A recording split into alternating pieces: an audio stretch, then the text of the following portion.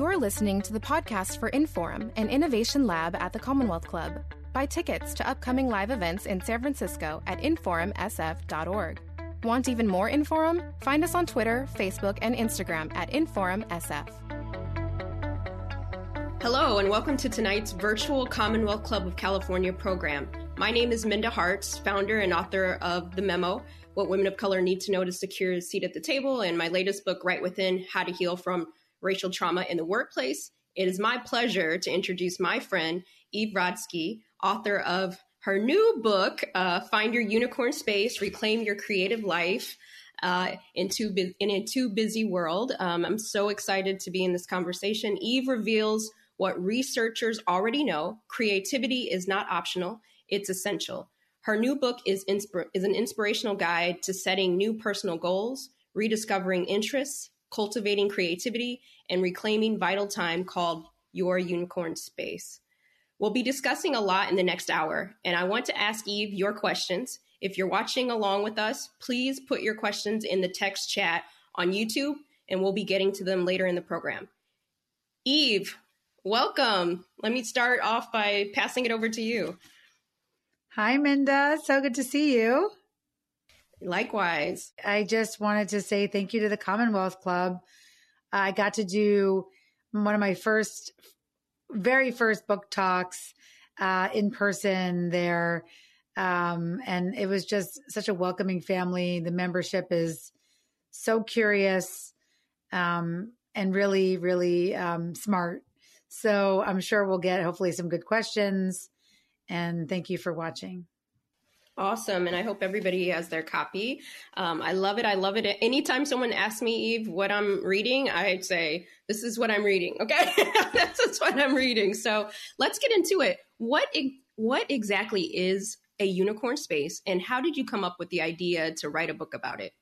Well, I think two things. First, I'll answer the more straightforward question, what a unicorn space is. It's a space for active pursuits that make us come alive, Minda. And for too long in sort of this capitalist patriarchal society, we've been taught that rest, focusing on ourselves, doing things just for fun, being creative are things that children do, or they're dismissed. And what the research shows is that creativity is really associated with daily flourishing. In a time where Adam Grant told us that the most common word of 2021 was languishing, this book is really trying to find the antidote to that. I think that's the easier question. The harder question is why I chose to write it. I'll just give you the minute-long version of that. But it really started with children, Minda, for me. It was the erasure I felt after Zach was born. From the second he was given to me in the hospital, Minda, I lost my name. It was, hi, Mom. How are you feeling, Mom? Willingly, I put a mom charm on my neck that my friend had given me that week that I had my first son 13 years ago, all the way to sitting in a preschool class cut to 3 years later, Minda. And I'm sitting around with, of course, mostly women and a couple of gay fathers because, you know, you don't want to bother men. So women are the ones sitting around the preschool class getting your children acclimated.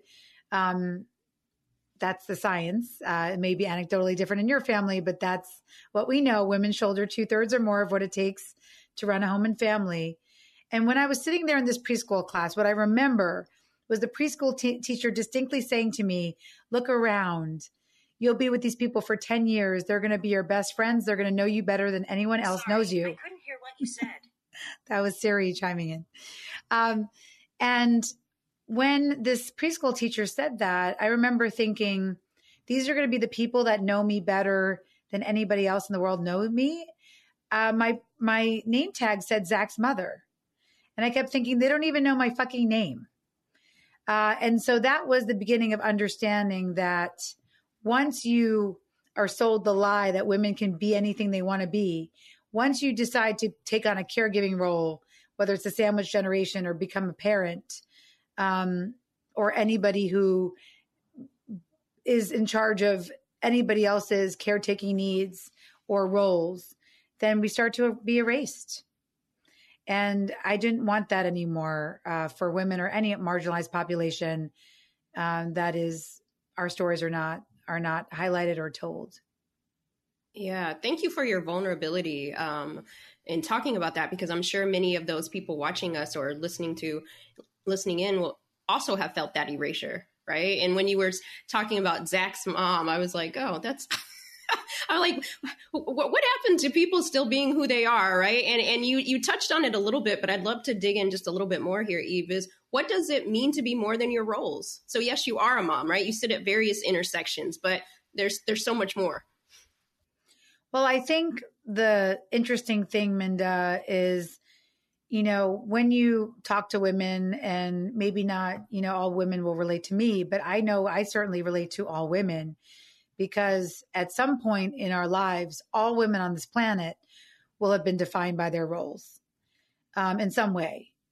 And what happens in that situation when you start losing your identity in your functional roles is that you actually lose your agency and your decision-making power.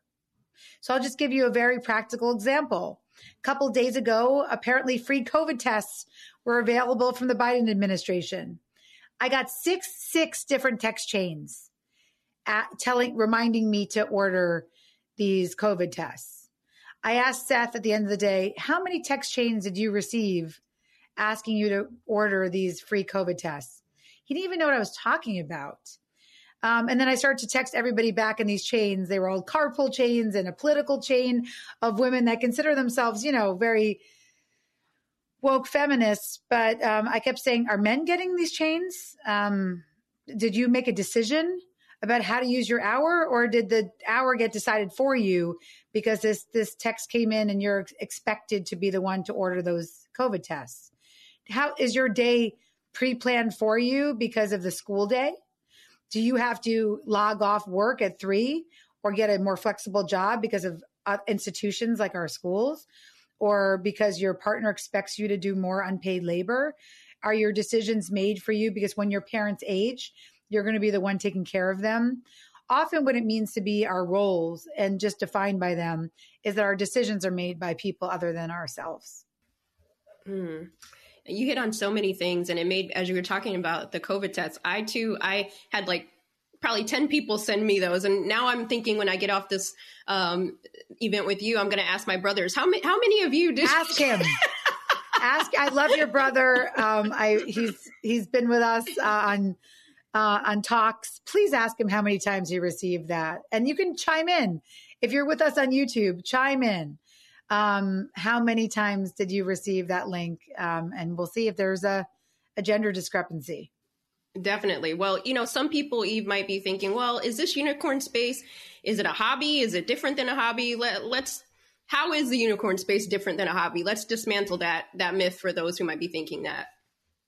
Well, it actually, it came from one word out of my research, why I thought hobby is a word that needs to be burned, Minda. And that is when I asked people I had a questionnaire of words that were associated with hobby. And one of the top ones that came up in the word cloud was infrequent. So when people think about hobbies, they think, okay, I'll do a pickup game of basketball when I can. I'll strum on my guitar that's sitting in my corner when I can. This is a completely different idea of creativity. What this is this is a space. It's about taking up space, protecting space, where you can create, ideate, tinker, all the things that have often been a very privileged thing, where people can ideate, and our attention for other populations have been taken away from us, as we said earlier, about the weight, the heft of having to be everything to everybody else. And so unicorn space was an interesting way for me to reframe creativity, because it actually started with the idea of taking up space. I really wanted people to take up space, and to understand you can be loud and wrong. You can be curious. You can do things just for you. You can actually take off 2 hours on a Sunday, which was extremely subversive when I first started writing Fair Play, to research and write about the gender division of labor, when there was no book deal. Nobody was interested in my book about chores in 2011 when I started this pursuit. But I knew it was more than a hobby. I knew that it was taking up space for myself. So then I started to ask people about white space. What white space do they give themselves to just think? And then actually, a lot of my friends of color didn't like the word white space because to them it felt like, or at least in my data, what they were saying and was that a white space sounds like a place I can't be. And so then I decided I didn't like that word white space anymore. And people still use it, but I just find it now triggering. And so the idea of a unicorn space was a space that was mythical and magical, but doesn't exist. It actually doesn't. I mean, my daughter would take umbrage with that, but unicorns don't exist. And so this idea that we have to make it and claim it and imagine it was something that made me feel like I want to live in a unicorn space or a unicorn spaces. Yeah, I love that distinction. And as you were talking, I was also thinking about how often people used to say the work that I do was a passion work. You know, it's like, no, this is equity work, right?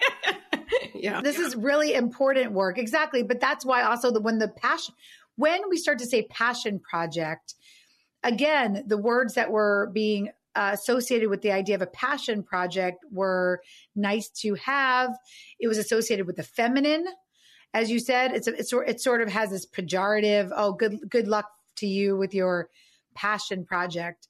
So in the same way that I wanted to burn the word hobby, I wanted to burn the word passion because it also connotes that it's static, that you have to find it, that somehow it's lost, that it's missing, that it was somehow there. But a lot of us, I think, we change, we evolve. That's what we're asking people to do, to grow, to heal. Your work is really, really important for all of us, especially right within reading this idea of what does healing mean?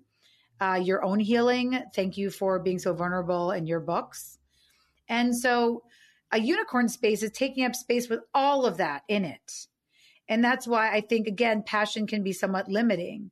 This idea of really what this book became was an understanding that people who are living self-actualized creativity, and I would consider you one of them, who has multiple unicorn spaces. I will argue your love of sneakers may be one of them. But it's this idea of a cycle, a practice of three things. And that was, I saw over and over again, some sort of curiosity coupled with a connection, a sharing with the world component, coupled with a completion. That somehow it got out there in the world, right? That you didn't live in a graveyard of unfulfilled dreams. And that cycle, when you repeat it, just rinse, wash, repeat, whatever that cycle is, it leads to very, very, very fulfilling experiences that shelter us, Minda, from the more mundane and the harder times of life. Yes, I agree with that. I definitely think that we should definitely throw away and cancel hobby and passion. And if you have other words we need to cancel too, go ahead and put those in the chat. But make sure that you put your questions in for Eve, because we will be getting to a time where you get to ask your questions. Now, I know, we talked about roles and, so maybe some might be thinking having a unicorn space seems like a lot of work for women who are already drowning in work, right? How will this help them not feel so overwhelmed? Well, I think it's such a great question. I really believe that this is an act of resistance. The idea of uninterrupted attention for something you love for women is still very subversive in the society. Because Minda, I had to honor the data. And so while I was very excited about the creativity framework of curiosity and connection and completion, especially because I love alliterations, what kept coming up was I can't really write a book about creativity the same way maybe some pale and male counterparts can, because I'm seeing in my data real hurdles to even getting to the curiosity and real hurdles to completion. And those real hurdles kept coming up over and over again in my interviews. And now at 750 unique interviews for this book, but many more anecdotal in our CRM database. We have thousands of anecdotal sharing. What we saw was that there were three things really holding people back. And it wasn't just women, but it was people identified mostly as, it was the people who were, the populations of women, people who identified with women, femmes, two-spirit people. We especially our population, we are feeling there's a lack of permission to be unavailable from those roles. That this idea that I could break out of the unavailability. I'm just looking at this one, I like to write down quotes. This one woman said to me just recently, well, if I'm not available to everybody else, I wouldn't even know who I am. Availability, especially for women, becomes part of our actual core identity, learned identity. So unlearning that is really hard. The second big hurdle were people saying to me, yes, I believe I have a permission to be unavailable for my roles. But when I actually sit down to use that permission, Minda, I feel clouds of guilt and shame just washing over me. I know early in my unicorn space journey to fair play, writing fair play, I would block out 3 to 4, research, read the second shift. I read every single article on the gender division of labor since, the early 1900s. And my heart would pound and I would say, this is stupid. I might as well go pick up Ben. He's just going to sit in daycare for an hour. I might as well go pick up Ben. Like, what am I even doing with this time? So I wouldn't honor my time block in my calendar for my unavailability.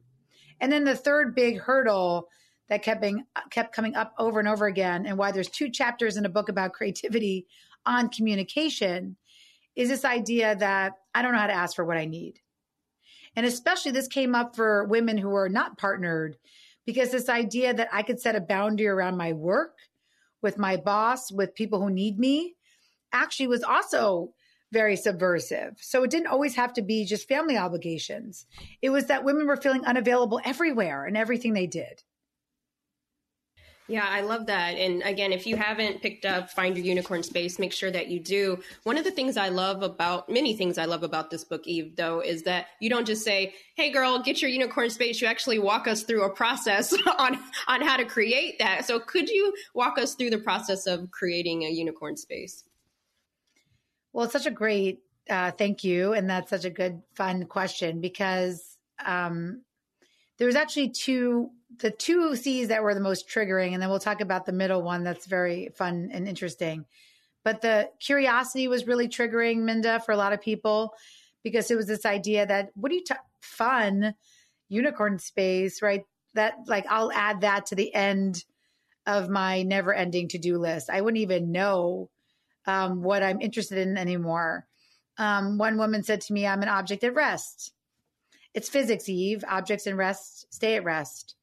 Objects in motion stay in motion. But I'm an object at rest. So that was really hard. And then the other thing that was interesting were people who knew what they wanted to do, but were afraid to do it, Minda, because of excellence, of completion.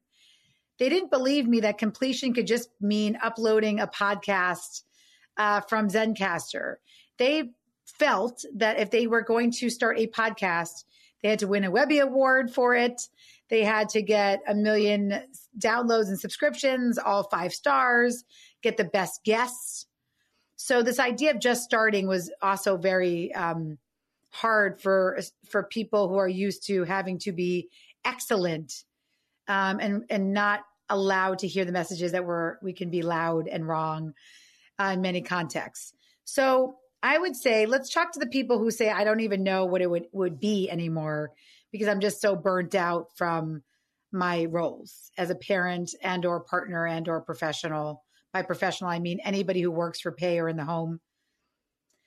The best thing I could tell you for the people who returned, Minda, to who they were or to who they wanted to be, was coming back to your values. I know that sounds easy. Well, I know what my values are, but actually, I don't mean deeply held values like family values or whatever, how values have been co-opted. I actually mean the values that are driving you and fueling you right now, coming back to those, playing with them, thinking about what your bottom values are now. So for a long time, Minda, a very Jewish value of obligation and duty were my top values. But then one day I decided I no longer want to be obligated to wipe asses and do dishes anymore. And so I started to replace those obligation and duty with fairness, justice, community. And then from there, you can do many things with it. For me, obviously, I decided to become curious and ultimately wrote a book about the gender division of labor in the home.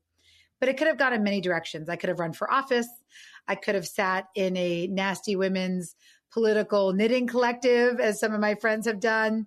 It could have looked very different. And I'll ask you, Minda, do you believe your values inform your work? And if you could just off the top of your head, if you could give me a couple of your values or some maybe that you had along the way that maybe you have said no to at this stage of your life. Yeah, absolutely. I love this concept of kind of redefining our narrative, right? And it's okay to change our value systems and beliefs, like giving ourselves permission to do that. But I'd say for me and my work is definitely similar to yours is justice, right? Equity. I can be the only Black woman in the room, Eve, but do I feel like I belong, right? Do I feel like I have a voice? Belonging. That's another value. One that I've changed over time, I think, to you, like we think about values, we think family, right? And so I had this really hard, how do I say it? Hard was always say yes if family member asked you something, right? And I realized that actually I can create space. I can create new values to where I can say what I mean without saying it mean, right? So no, I can't do this right now. But, it doesn't mean that I'm a bad person. And I think sometimes when we do change our values, then the shame, the guilt, that we hold on to with that. Yeah, I think, again, especially people who have been taught we have to be available to everybody, I would say, the values of duty, obligation, they may be showing up too strongly for a lot of us. And so thinking about the other obligations, the other values that really are resonating with you, and that also becomes something that was interesting in the data. I did not see, Minda, as many people returning back to things they did as a kid. That was really some of the only creativity advice I was seeing out in the market was this idea of like, go back to what you loved to do as a kid. But for me, I had a lot of trauma in my early years, and I was a parental child. So a lot of what I was doing with my free time was writing checks so that we wouldn't get evicted and posting notices in my mom's hallway before she went to bed, not to remember to call the utilities in the morning. So a return is not always so helpful, I've found, and the research backed that up for me. So it's more interesting to look at, as you said, the notion that we can change, that maybe we do have some deeply held values, but actually examining them for what serves us today and in the near future is actually really, really important. And that's how I would say so many people got curious. They got curious. That's how you start.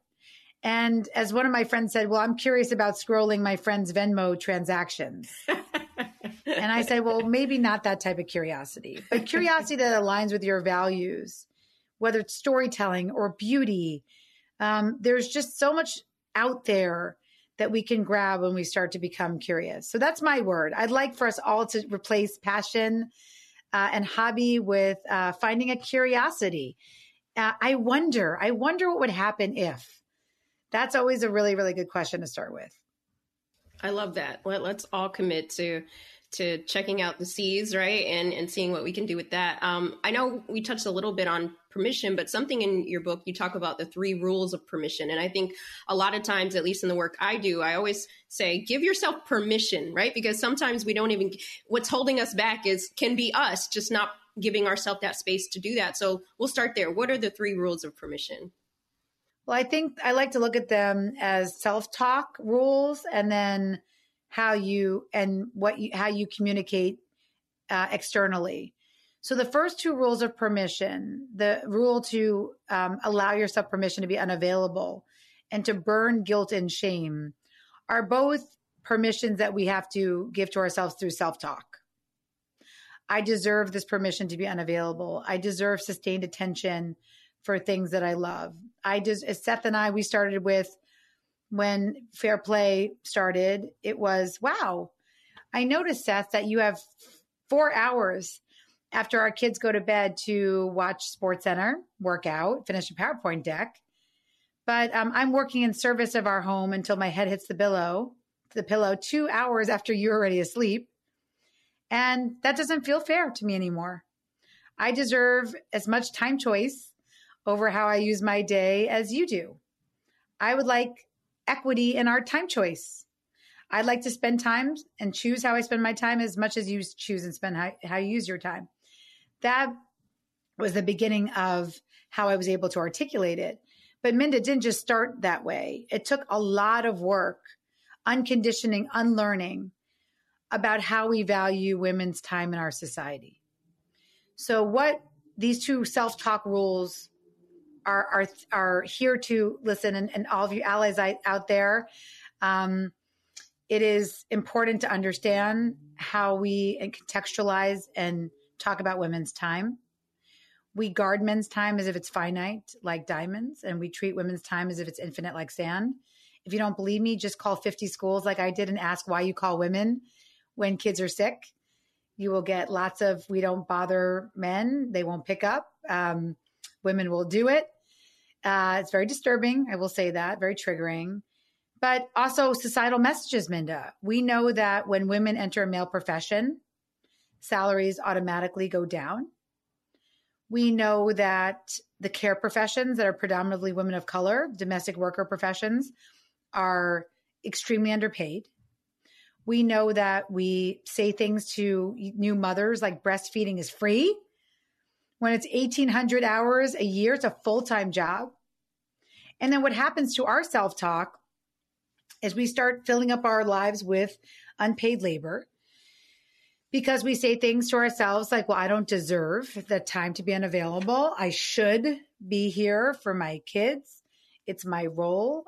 We say things like we're better multitaskers. Not true at all. Neurologically, we say things like, in the time it takes me to tell him, her, they what to do, I should do it myself. That's highly devaluing our time, all of our future time. We say things like, my partner makes more money than me, so my job should be more flexible, or I should be more flexible and available to others.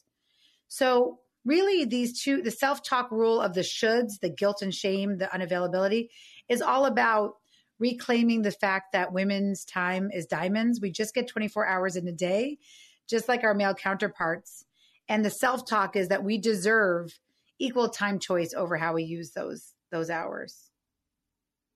I love that self-talk, the stories that we tell ourselves about ourselves, is so important, so I like reframing that. And for those right now, kind of thinking about, I just don't have the time to figure this out, right? I don't have the time to do this without feeling guilty. What do you say to those folks? Well, so that was the unavailability. That's really permission number one, is this reframing of time.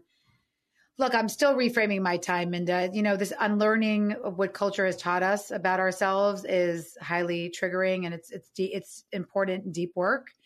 Again, why your work, I think, has resonated so much is a lot of it is unlearning, and then doing something about it. So that's really important. But the guilt and shame is a really interesting one. So now what I do is I keep a candle burning for when I'm unavailable. It reminds me to burn guilt and shame and keep it out of my domain. For me, guilt and shame. Cheers to our candle. Cheers, I got my cheers. So we're going to just keep burning together. Yes. Burn and keep our space protected. But guilt and shame is actually a really interesting one for me because guilt about not doing my homework, Minda, there's a lot of reasons guilt was probably really helpful to me in sort of getting out of this sort of difficult single parent household that, was, in Avenue C and 14th Street in New York City in the 80s and 90s. I wanted something bigger than what was happening around me. And so I think guilt really helped me a lot. So what I had to do was, when I was going on book tour, this literally happened. I was going to be away for 5 weeks, and everybody around me said, "Oh my God, you're missing Zach's birthday. 5 weeks? You sure you have to be away for that long?"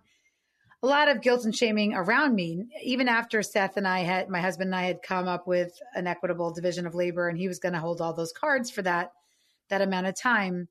I had to take a piece of origami paper that someone had sent my baby daughter, which I found funny, by the way. I'm like, what baby can fold origami? But whatever. So I took one of these beautiful marbled piece of paper. I took a silver Sharpie. Let's see if I even have one here. One of these metallic pens. And I wrote guilt and shame on this piece of paper, this origami piece of paper. I folded it really, really small into a small square, and I set it on fire. And I actually really did talk to guilt and shame and said, "You've been helpful to me. I'm sure you've been there for me to push me forward, but I really don't need you anymore. And it's time that I let you go." And so that ritual, the ritualized burning of guilt and shame, combined with Dr. Cheryl Gonzalez-Ziegler, who I interviewed for Unicorn Space, she's been there for me since Fair Play. Her reframe that she's forced me to do is, instead of say, "I feel guilty because," you just switch out, "I made that decision because." Minda, back to our obligation to our family. I feel guilty because I didn't go see my aunt and she was sick and I said I would deliver her food. I made the decision not to go visit my aunt because I'm really, really burnt out and I may collapse and my health is going to be affected. And there'll be 2 of us sick if I took that extra long drive. Being able to be firm in our decision-making, it gives us the agency to combat guilt and shame when it comes. I feel guilty I didn't put Anna to bed. I made the decision not to put Anna to bed because I wanted to talk to my counterparts in Germany and they could only do something their morning and my night. That's what you do. You just keep that practice going. And then once you master those 2 permissions, to be unavailable and to burn guilt and shame, then asking for what you need actually comes pretty easily. Because if you can protect your own boundary and articulate it to yourself why you made that decision, then saying to Anna, "Thank you for respecting my decision not to put you to bed tonight because I have to speak to this amazing group of German women and I can't wait tomorrow to tell you what I learned from them," is a much easier place to come from, Minda, than, "Oh my God, I feel so guilty and I'll try to put you to bed and we'll see how it goes." And, all the wishy-washy stuff that we tend to do and that actually doesn't do us a service at all. Yeah, I love that. We have to say goodbye. We have to burn guilt and shame. They cannot go where we're headed. Not if we're trying to live in our unicorn space, right? They just can't. No, they just can't. They do not. They will take up that space. They will ruin the space. They will crunch you into your space and make it you small. And we need this bigger space to take it up for ourselves. Yes, there's no room for it. We're pushing it out with no room. I love that so much. Burning it out. We're burning it out. Yes, we're burning it out. So make sure that you all burn it too. Yeah, join us. Yes, do it safely. Do it safely. Yes, be careful. Be careful. But I want to kind of talk a little bit more about happiness, right? You talked about how creativity leads to a happier, more fulfilling life and deeper connections. And I think that's so true. Can you talk a little bit more about that? Well, let's nerd out because I always do this with you, and I get to go deep. You allowed me to go deeper, and thank you, Commonwealth Club, for that. So here it was so interesting. I spent a lot of time researching this book in happiness labs. So there's one at UCLA. I sat in on the curriculum of a professor that I love Professor Laurie Santos at Yale. She has a happiness lab there. And I even got her to admit, which I love, that if you focus on how to be happy, you're going to be more sad. At this point in our lives, we could literally gratitude journal ourselves to death. And not saying that we don't need to burn the gratitude journal, even though I'm sort of saying that. But but what really bothered me about the happiness research, Minda, was that it was sort of being co-opted by the right wing. I was starting to watch positive psychology sort of go in a direction that was making me feel uncomfortable. An idea that, well, we don't need a social safety net because actually happiness levels can't really be changed. And so what's the point of, giving beds to homeless people? I mean, literally, that's where it was going. And so it felt dangerous to me where the sort of the happiness movement was going. And so it felt important to me to anchor happiness somewhere different. The goal is not a how to be happy journey. The goal is a place actually where happiness becomes a clue. When you're doing something and you say to yourself, I feel happy, it's a clue, just like jealousy is a clue, just like rage is a clue.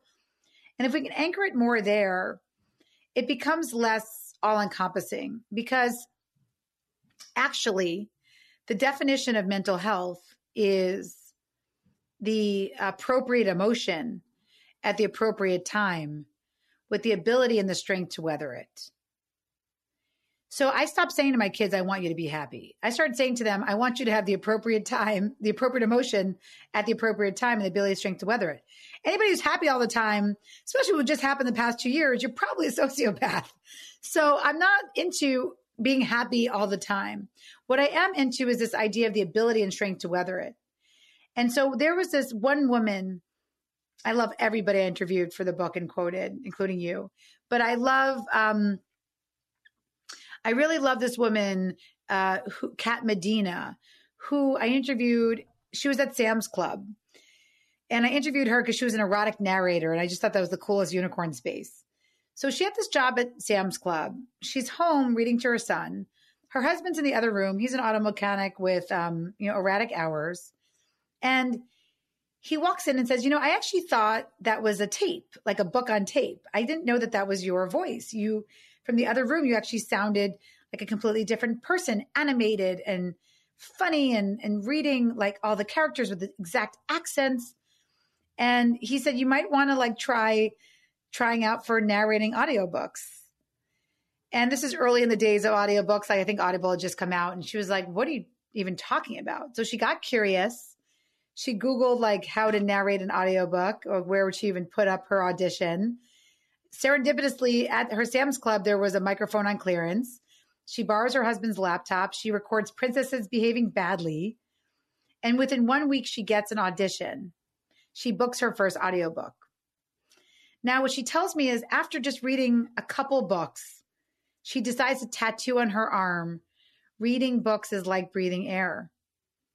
And her mother gets really mad at her and says, you need to hold your horses. You've read one book. This is, you've read one book. Why would you already tattoo this on your arm? And her point was, because that's an experience no one can ever take away from me. And I start to think about what that means to be at a place where it's not just happiness without meaning, which is binge watching Netflix or, drinking. A lot of us have been, for me, it's emotional eating.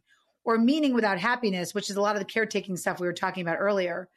When you're at this intersection of happiness and meaning, it becomes those experiences that are how you weather difficult times. And we know that. We know that creativity is linked to daily flourishing. As we said earlier, we know that creativity is actually the choice for people who are in really difficult situations. My colleague, Mark Bamuthi Joseph, he's at the head of the Kennedy Center, but he's a spoken word artist, said for many communities that are not the white Christian male privilege in this country, creative capital has been our only form of capital, as opposed to financial capital. So we know that there's a lot of important creativity links to an ability and strength to weather hard times. And that's really what I think we all need right now, Minda. We don't need to go on the fool's voyage to happiness. What we need is to combat the epidemics of loneliness and to combat the epidemic of burnout. I love that so much. And I always love when I hear you tell that story about Kat's unicorn space. We have less than 30 minutes together, and we'll move to the audience Q&A in about 5 minutes, but I'm going to squeeze in if I can get another question in here with Eve. I just love this conversation. If you're loving it too, make sure that you let us know in the chat. Can your unicorn space be your work? It's a really good question. And I would say, yes, it could be, but it has to be one of your spaces. So it was actually back to, can it be your work? Let's go. So that was the one side. We spent a lot of time on people who need to re-find it or have felt burnt out and not as interested in their own life. And we are here to tell you the antidote to burnout is being interested in your own life. But what about the people who are so interested in their own life that everything becomes almost monetized or they're able to make it their job?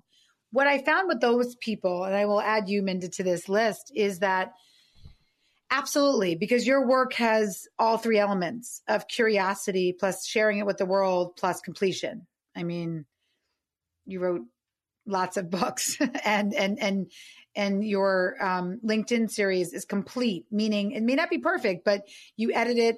Your brothers love him. It helps you. And then it gets up into the world, right? You do that important completion step. But what happens is there's a happiness trio, which means in my research now from 2 books, the things that people felt they held on to in times that felt hard, that were key to their mental health, were true self-care, not commodified wellness. You don't need a CBD oil pedicure. Just, walk on the beach or whatever you want to do. True self-care, adult friendships, and unicorn space.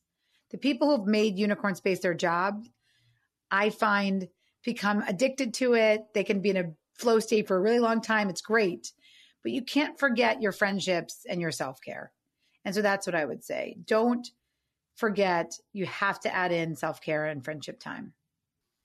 Yeah, I echo that so much because, as you know, Eve, I recently moved from one coast to another coast. And when I lived in New York City, I had kind of abandoned my friendships because I was so busy with my work, right? And now being out in Los Angeles, I'm making time for my friendships, and I'm reminding myself that, Minda, actually, you're a fun girl. But I forgot those pieces of myself. And, so reading your book has really reminded me and helped me not feel guilty about, okay, yeah, I didn't get this done today, but I'm going to go have brunch with my friends. Absolutely. You absolutely need that time. And it is, all three of those things are important. It's why, unicorn space is not just a one-off spin class, Minda, because that is self-care. Of course, we need that. We should all invest in our, physical health by some version of exercise, even though my Apple Watch said I had 552 steps today. So that would not be me. But I think it's an understanding that the things we could do to really anchor ourselves is to say to ourselves, what are the most important decisions I'm making today? What is the most important thing I will be doing today? And if sometimes that can be your friendships, that I will have seen an old friend, if sometimes it could be your unicorn space, if sometimes it could be your self-care, that means you're winning in a capitalist patriarchy that wants us to have our ass in a chair working for somebody else for 15 hours a day, having the most important decisions and actions of your day, being in that happiness trio, again, I believe is an act of resistance. Absolutely. I love that so much. It's question time, Eve. We have so many questions that have come in from the audience. Thank you for your questions. Keep them coming. We'll try to get to as many as possible. But this one, I think, will be a great way to kick this off. But Eve, what is your unicorn space? Someone wants to know. Well, let's see if I have. I'm like, where's my costume? I was just doing it on. Oh yeah, here we go. I love to dance. I used to want to be a Nick City dancer. So this was the costume that was sent to me in the mail by my advanced beginner jazz hands class. Doing a little Bob Fosse there. So yes, I would say dance for sure. And Of course, the gender division of labor is my unicorn space. My activism is my unicorn space. It allows me the most amazing connections. I got to meet Minda. I mean, the amount of new friends I have who are also on a similar path has made me feel so not alone. So again, Minda, I really respect you and thank you for showing up for me in so many different ways. And I'd say my new unicorn space, because again, the creativity is iterative and you never know where it'll take you, is I've become obsessed with writing a murder mystery. My self-care is reading murder mysteries. I love Agatha Christie. I love Louise Penny. I love all the thrillers, but mostly it's women who are dying. And so I don't love the fetishizing of women being murdered. And so I think there's other ways to do murder mysteries. So I've been outlining one just for fun, literally just for fun. My completion may be that I just tell Minda about it over our friendship so we don't burn out from our work.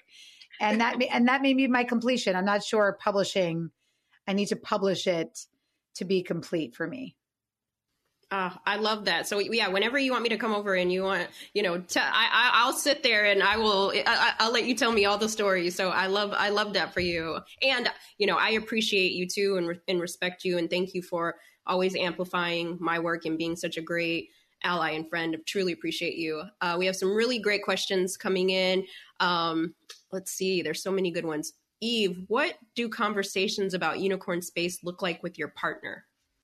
That's a great question. This was the most triggering piece of research that came out of my data. And I will now say, I could safely say I probably have the largest longitudinal study of unpaid labor in the world, because I've spoken now over 10 years in 17 countries of women and growing. And what has been so interesting in that research was we took 1,000 people just randomly. This was actually not mirroring the U.S. Census the way that we do it rigorously when we report back as my research. This was just for fun. But on social media, we asked 1,000 people, what is your most important practice? And some people said, of course, I need more information. What do you mean by practice? I ignored that. Just answer the question. I like to ask vague questions because I was hoping that in the 1,000, not one of them would say communication. And the good news is not one person said communication. I'm here to tell you communication is your most important practice. It's more important than exercise. It'll be the most important practice of your life. As we said, it's the key to asking for what you need is the key to unicorn space and living a creative, self-actualized life. But so many of us, the saddest part of my data, I don't know if is saddest even a word, the most sad part of my data was to recognize that in so many partnerships, Minda, the person that's supposed to love you the most resents you the most. And they resent you for being who you want to be. And it doesn't start out that way, but especially after caregiving roles, if things get unbalanced and one person is claiming more leisure time than the other person, we're in this very bizarre scorekeeping tit for tat where people are rolling their eyes if someone signs up for a marathon or taking a dance class or saying, great, you get to have spa days, I have to be with the kids. It becomes this sort of bitter, bitchy way. And I don't mean bitchy just that women are doing it. We're all sort of bitchy and scorekeeping and angry at our partner for when they want to take time for their friends, for their self-care, and for their unicorn space. So we have to break that cycle. We have to break that cycle because it behooves nobody to be in a partnership where the two most common words that were associated with this time, this day and age, and caregiving in a partnership was overwhelmed and bored. And so I could go to Seth and say, hey, do you want to just keep living overwhelmed and bored together? Or do we want to be the people we fell in love with and actually bring our interesting selves into this relationship? We have to, and by the way, the number one thing we have to do to retire that is this bizarre narrative that's come up about intensive togetherness. My son just showed me on TikTok this woman who was crying because her husband went to Target without her. Go to Target without your partner. You do not have to do everything together. Please, I don't know where please that. Go to Target. Please, I don't know where that came from, but it is so strange to me when couples report to me that they're doing everything together. They go to the playground together with their kids. They go to Costco together. It's mind numbing, and it's highly, highly inefficient as well. Agreed. I love that. Yes, go alone sometimes. We have another great question here. The COVID-19 pandemic has exacerbated the inequality in unpaid labor, including but not limited to house care and dependent care. What does unicorn space look like in a pandemic, and how is it made more important? Why is it more important in these times? Sorry, it was kind of long, so that's a great question. I appreciate it. Well, that's why I keep this here to remind myself that we've just had a 153% increase in unpaid labor for women. We are facing a huge societal reckoning right now of the fact that, our foundation of America is rotted. It's collapsing. The systemic inequities that you, Minda, talk about are contributing to the rot. This assumption of white feminism is contributing to the rot. There was this time of Gen X growing up where, and this mirrored my data, where men in hetero cisgender partnerships were saying to me, well, if my wife is so overwhelmed, she should just get help. Women were then internalizing that narrative and saying, well, for me to rise, I don't need to invite my husband or the man I'm married to in a hetero cisgender partnership into their full power in the home. I just have to outsource to women of color.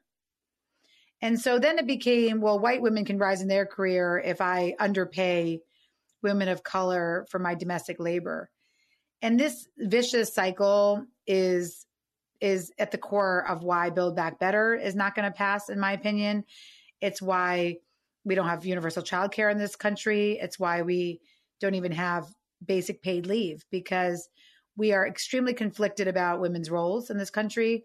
And we fundamentally believe that they should martyr themselves to be available to others. So that's why the permission to be unavailable from your roles, I believe, is subversive enough. If you are burned out and do not have time to participate in the activism, we are here doing it for you, and you can come along with us at any point.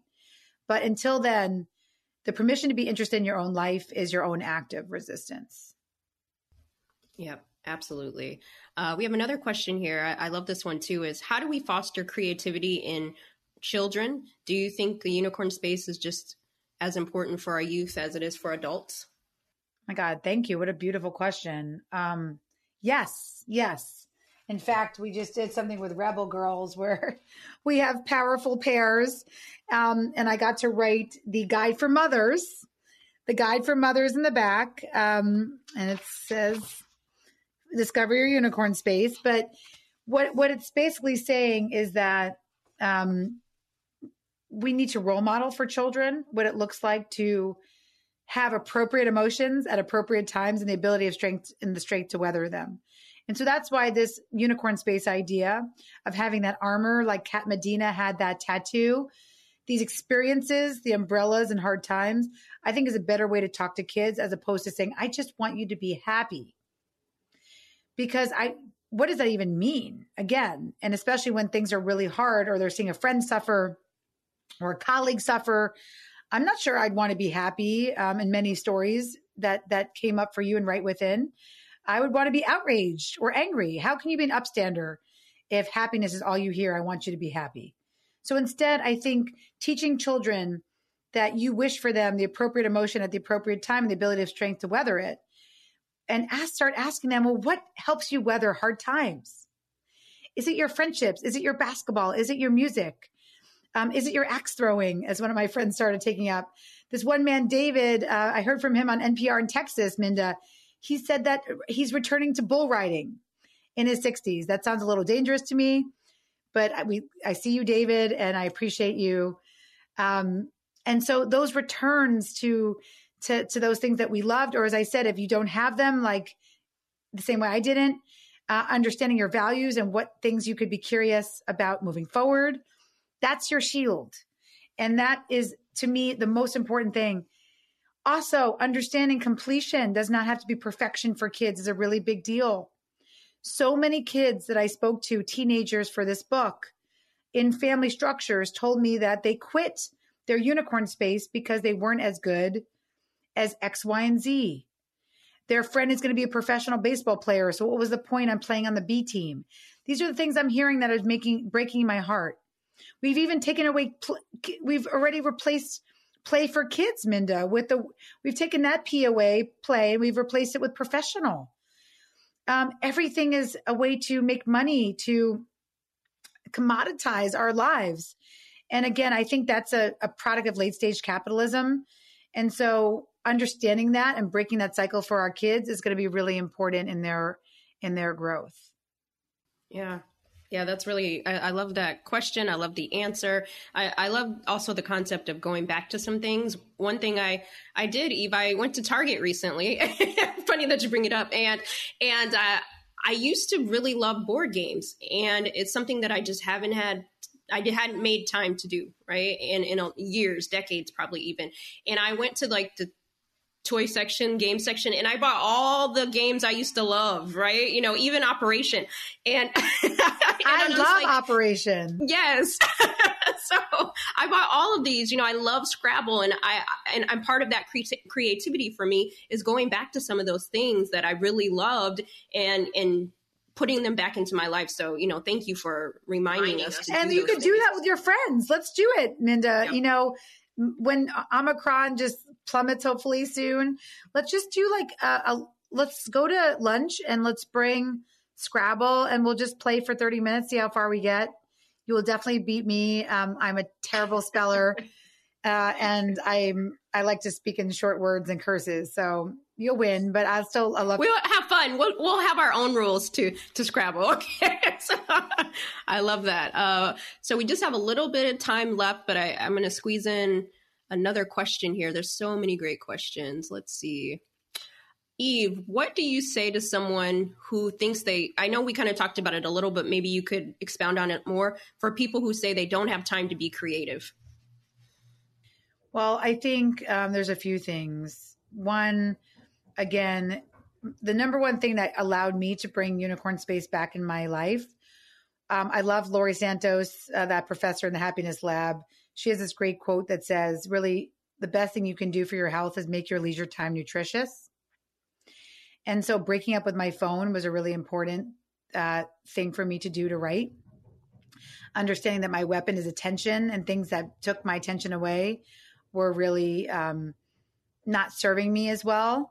And so this idea of being able to take down the amount of time I was spending on social media or things that were not nutritious leisure time, whether it be like binge watching television, doom scrolling Twitter, you know, those, once you realize how much time we are spending on things that have happiness without meaning, hedonic well-being, even the return, the 5-10 minute return, or even the once a week return to, as we said, asking ourselves, what's the most important thing I will do today, and committing to make it outside of your roles, that will center you into some of this more nutritious leisure time.